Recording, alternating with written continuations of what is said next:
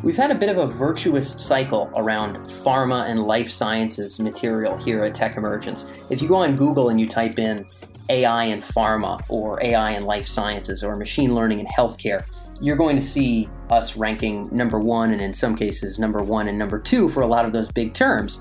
In turn, that's meant that we have tens of thousands of life sciences AI folks tuned in. And a lot of the time when we have kind of sponsored programs and we work with, let's say, an event company or a startup that might be in the pharma space, it's because they see our results on number one and they want to be right there in front of that same audience as soon as somebody searches for machine learning solutions in pharma, for example. That has given us additional excuses to write more content about this space. And as it turns out, life sciences is an area where we have a lot of our audience, is a big segment at this point, thanks to that virtuous cycle. And that means that we have more and more excuses to find cool new topics to cover. This week, we do exactly that, and we interview Amir Safari, who is currently the Senior Vice President of AI at a company called Benevolent AI. Some of you may have not heard of this firm. They've recently raised, I think, a total of $200 million. This is a London-based drug discovery firm that's actually quite new, but they've raised a lot of money in short order to sort of overhaul drug development with machine learning baked in at every sort of phase of the process. So in this interview, I speak with Amir in terms of two very important sort of dynamics of AI in the pharmaceutical and the drug discovery space. One of them is, how will machine learning play a role in all the various phases of drug discovery, from generating hypothesis, testing initial compounds, taking things through clinical trials? What does that look like with machine learning in all of those phases? How can we kind of paint a picture of that future? And Amir does a good job of that. And secondly, if we look 5 or 10 years into the future, what is the role of man and what is the role of machine in drug discovery? In other words, what will machines be able to automate and potentially do better than people? And what will be the most important jobs of people managing these very capable machines who can potentially generate better hypotheses than we can? Where will humans sort of fit the bill? What part of the process are humans going to be critical in? And Amir, I think, paints a pretty compelling vision of that as well. So this is one of many pieces in the coming 2 or 3 months that I'm sure we'll do in the life sciences space. We certainly have so much more interest in this domain, and we're working with so many more exciting companies in this space as well. I hope that this is an interesting interview for those of you in that space. And for those of you who aren't, I think a lot of the dynamics that Amir sort of describes here are pretty well applicable to how other specialized processes in, say, finance or retail or marketing might also be transformed in the years ahead. I think the analogies are pretty strong here too. So without further ado, I am Dan Faggella. This is AI in Industry, and you're listening to Amir Safari with Benevolent AI.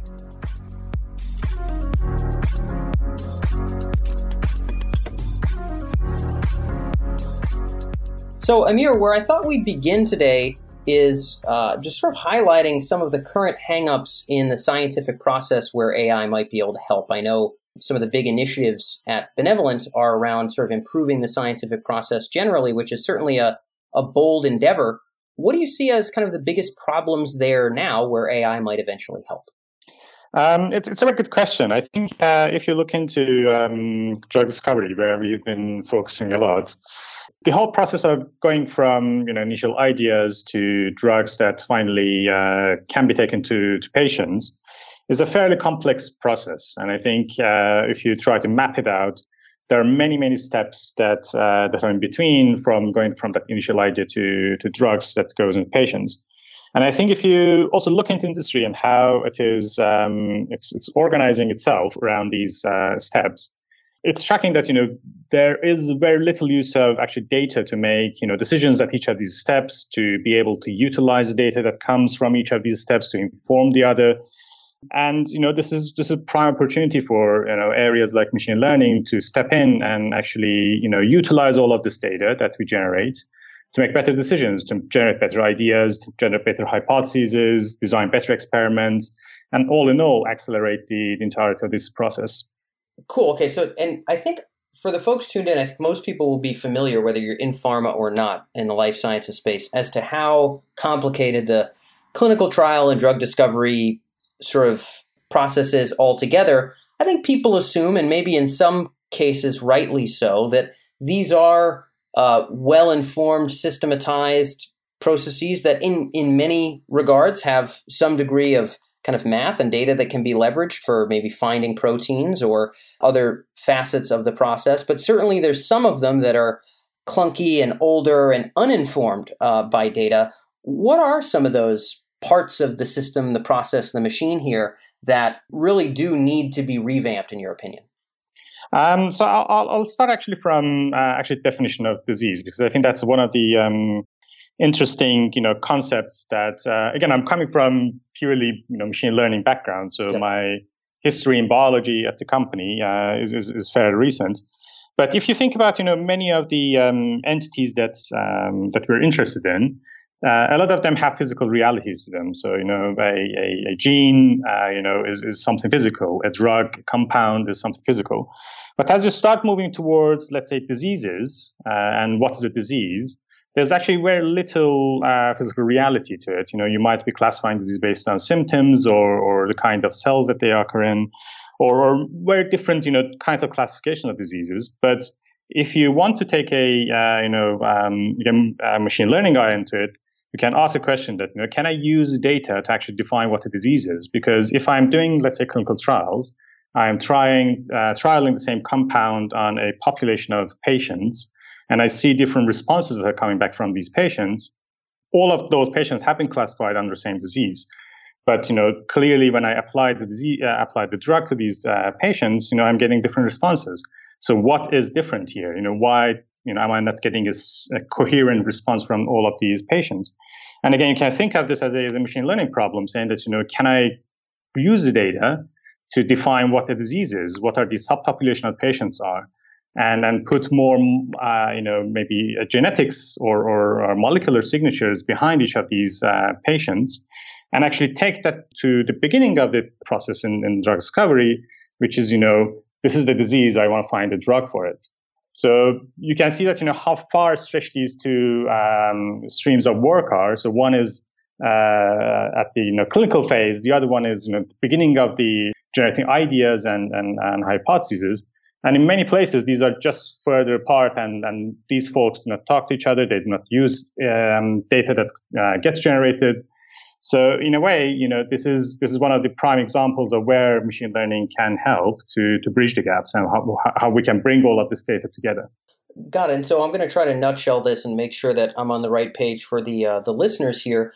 It sounds like the goal is moving from as much as possible from kind of anecdotal to quantifiable. So we have a set of conditions, we have a set of symptoms, we have a set of kind of roughly describable things that we try to cluster and develop a solution for. What you're talking about here is figuring out at a deeper level, analyzing the data, whether it be previous medications used or actual kind of genetic links with the patient themselves, or some kind of compound found in the phlegm of the patient, or Lord knows what. If we can find a tighter, actual quantifiable segment that maybe really identifies what we're going after, instead of using these sort of broader descriptors to try and solve problems. It sounded to me like that's to some degree what you were describing. I just want to make sure that I'm on the right page. Yeah, exactly.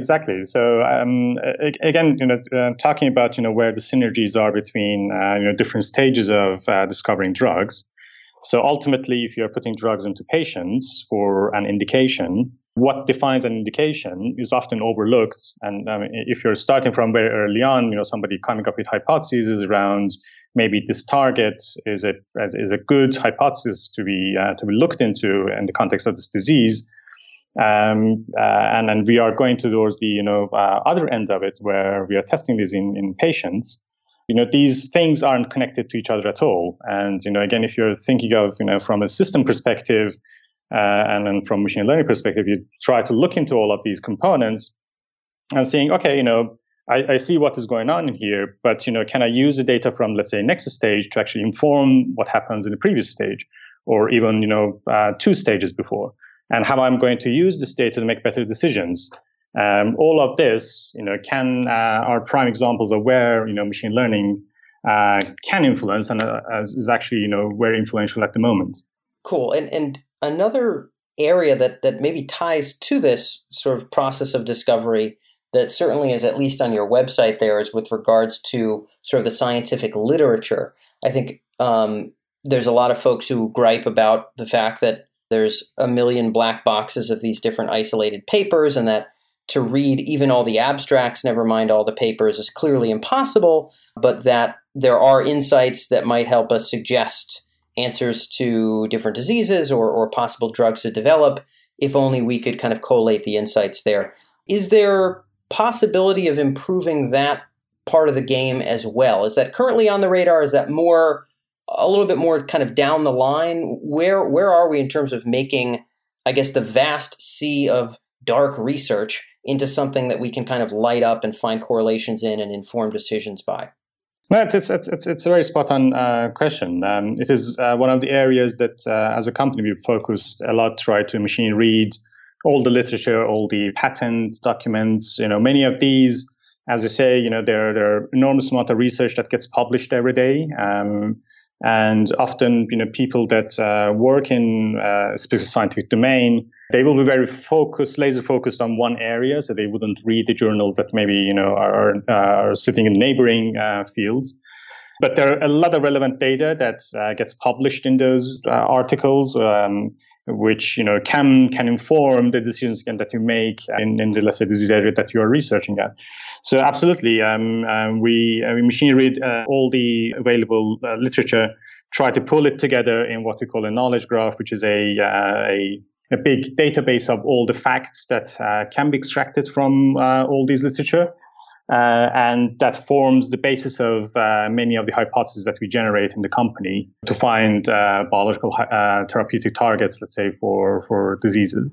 Yeah, and that whole domain, I think, is going to be a really exciting space to watch, because I don't think anybody exactly knows kind of how to crack that per se yet. In other words, to get to the point where any drug development firm or any doctor in any hospital can sort of inform better the decision that they're trying to make in the moment with the huge meta corpus of all medical research in the last, 15 years or something. The way that that's searched for, the way that that's coaxed out, really a tough, there's like a UX element to that in terms of like how people even enter what they're looking for. There's a lot of problems there that I think are going to be pretty darn challenging. From what you just said, you guys are using some degree of this already to inform maybe the again, like you said, hypotheses that you're beginning with. So some of this is possible now. I imagine that we've got to find first the scientific literature that's accessible maybe freely, or we have to pay for access to all of these. And then there has to be enough of sort of a natural language processing system here and enough of a way to customize that maybe for specific drug terms to maybe find the sorts of clusters and correlations of terms, phrases, drugs, proteins, etc., to even begin to generate ideas. That's kind of my guess as to how it would look like to get started. What has that process looked like from your perspective? So in terms of the technology perspective side of it, so working on natural language processing systems, there are two streams of data that you can utilize. So one is what's called structured data. So these are often databases that are created for each of the specific use cases. It could be around relationships between a drug and a disease, let's say. And these are often curated by humans. So experts, they scan literature or they are doing experiments and they populate these databases. So these often form a very small subset of all the facts that are out there. But you can bring all of this together, and it's a fairly complex task as well, trying to harmonize across maybe hundreds of different sources of structured data and bring it together. But then what you can do is that you can use this to seed natural language processing systems. So to use those to train natural language processing AI systems that then, based on that, can go and read literature, extract similar kinds of facts and information from literature, and you can pull it together and into form that is then servable to both humans. And as you said, there's a UX element to it, and you have to, work on, how I'm going to represent all this information in a digestible format to drug discoverers or biologists. But there is also subsequent machine learning algorithms that are sitting on top of that data, trying to actually model the entirety of those relationships, all the networks that have been discovered through the scanning the literature or through other data sources that have been ingested. And then those models can then start generating hypotheses that they can start making inferences that then are hypotheses that we can take to labs and test them. Yeah. So many sort of facets of AI in one application there. I'm certainly optimistic that we'll see more progress in that space, but lots of moving parts. And maybe this will sort of transition us into what I think would be a nice way to kind of wrap things up in the interview, which is kind of an eye to the future.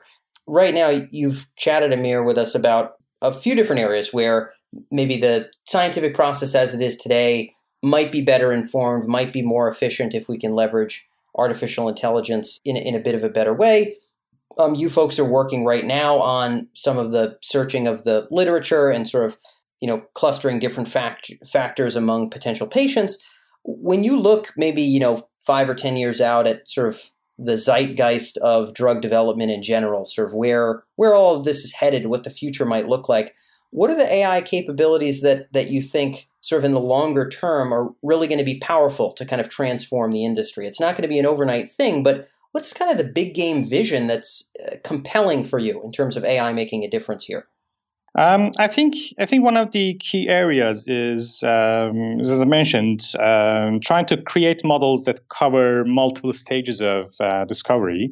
So as we spoke about, there is a data machine reading side of the story where the algorithms are reading literature, extracting information that's relevant. And these are things that is humanly impossible. Nobody can read all those literature. Nobody can read all the patterns. So you really need machines to be able to do that.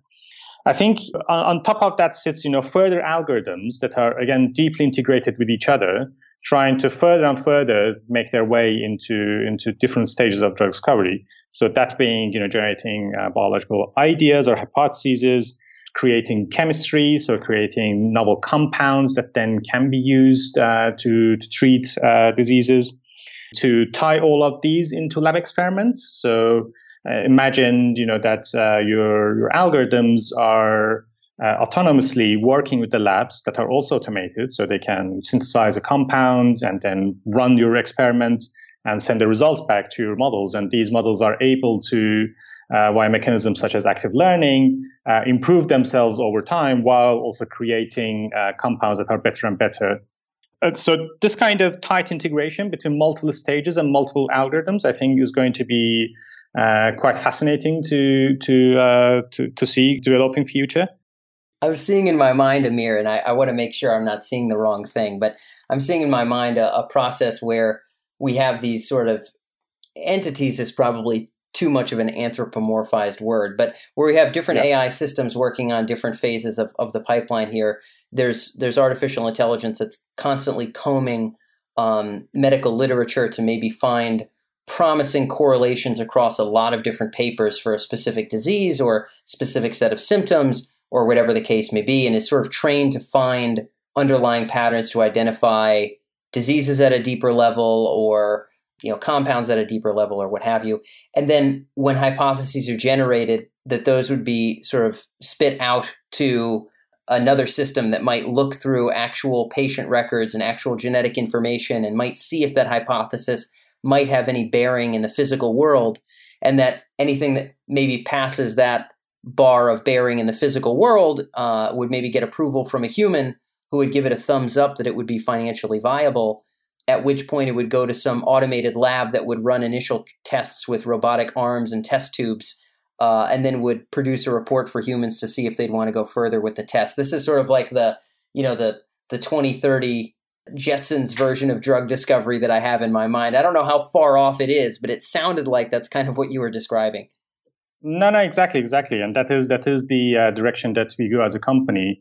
Because we have each of these components right now in terms of, again, generating hypotheses through models, generating chemistry, generating compounds through models, looking into patient data, generating, our own understanding of the diseases.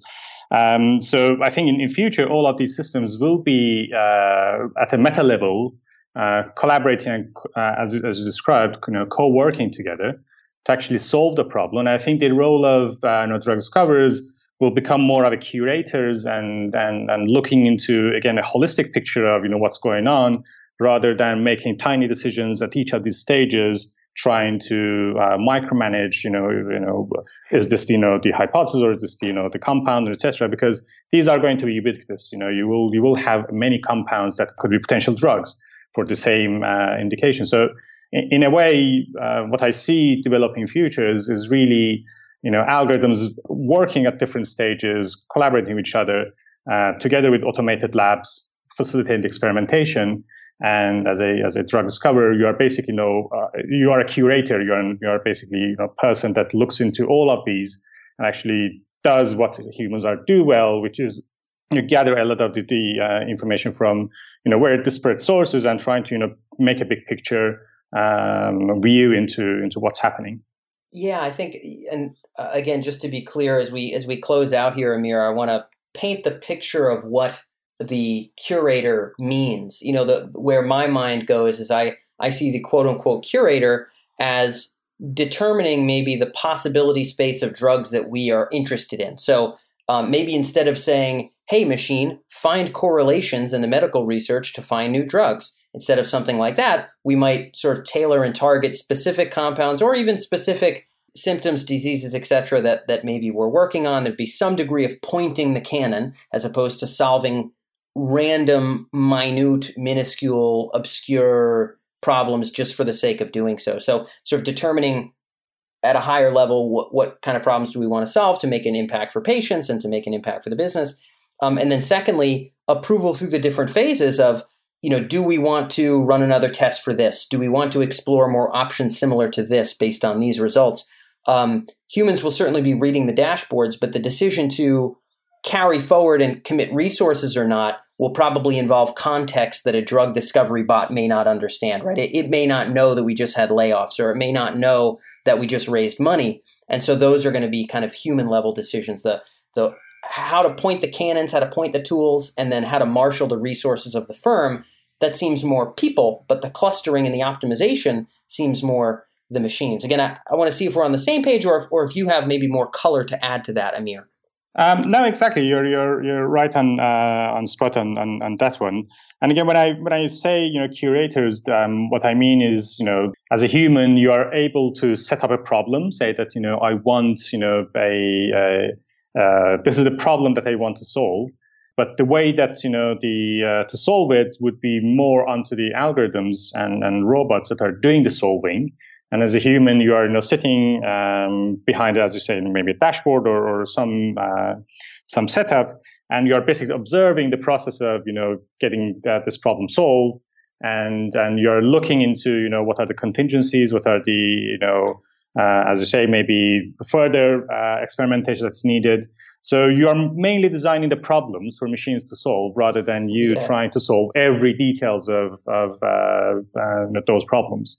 Well, there's a lesson to be had here, Amir, for the folks in pharma school right now tuned in, and in biology school right now tuned in, I think, which is be the person who's going to design the problems more so than the person who's going to work with the test tubes. That might be a little bit of word to the wise potentially in the next 10 or 15 years in this industry. I think we have a long way to go, but yes, I think we will get to a point that machines can make better decisions than we do in terms of each of these smaller components. So I think as we go further down the line, and with better algorithms emerging and better technology emerging and more integrations with the lab setups, I think there will be less of a need for human to actually make those decisions, and more of a a global observer of what's going on in the bigger picture. Global observer. All right, we can end on that one. I dig it. Amir, that's it for time, but this has been an excellent interview. Thanks for sharing your insights here on AI and industry. Thank you, Dan. Thanks for the time.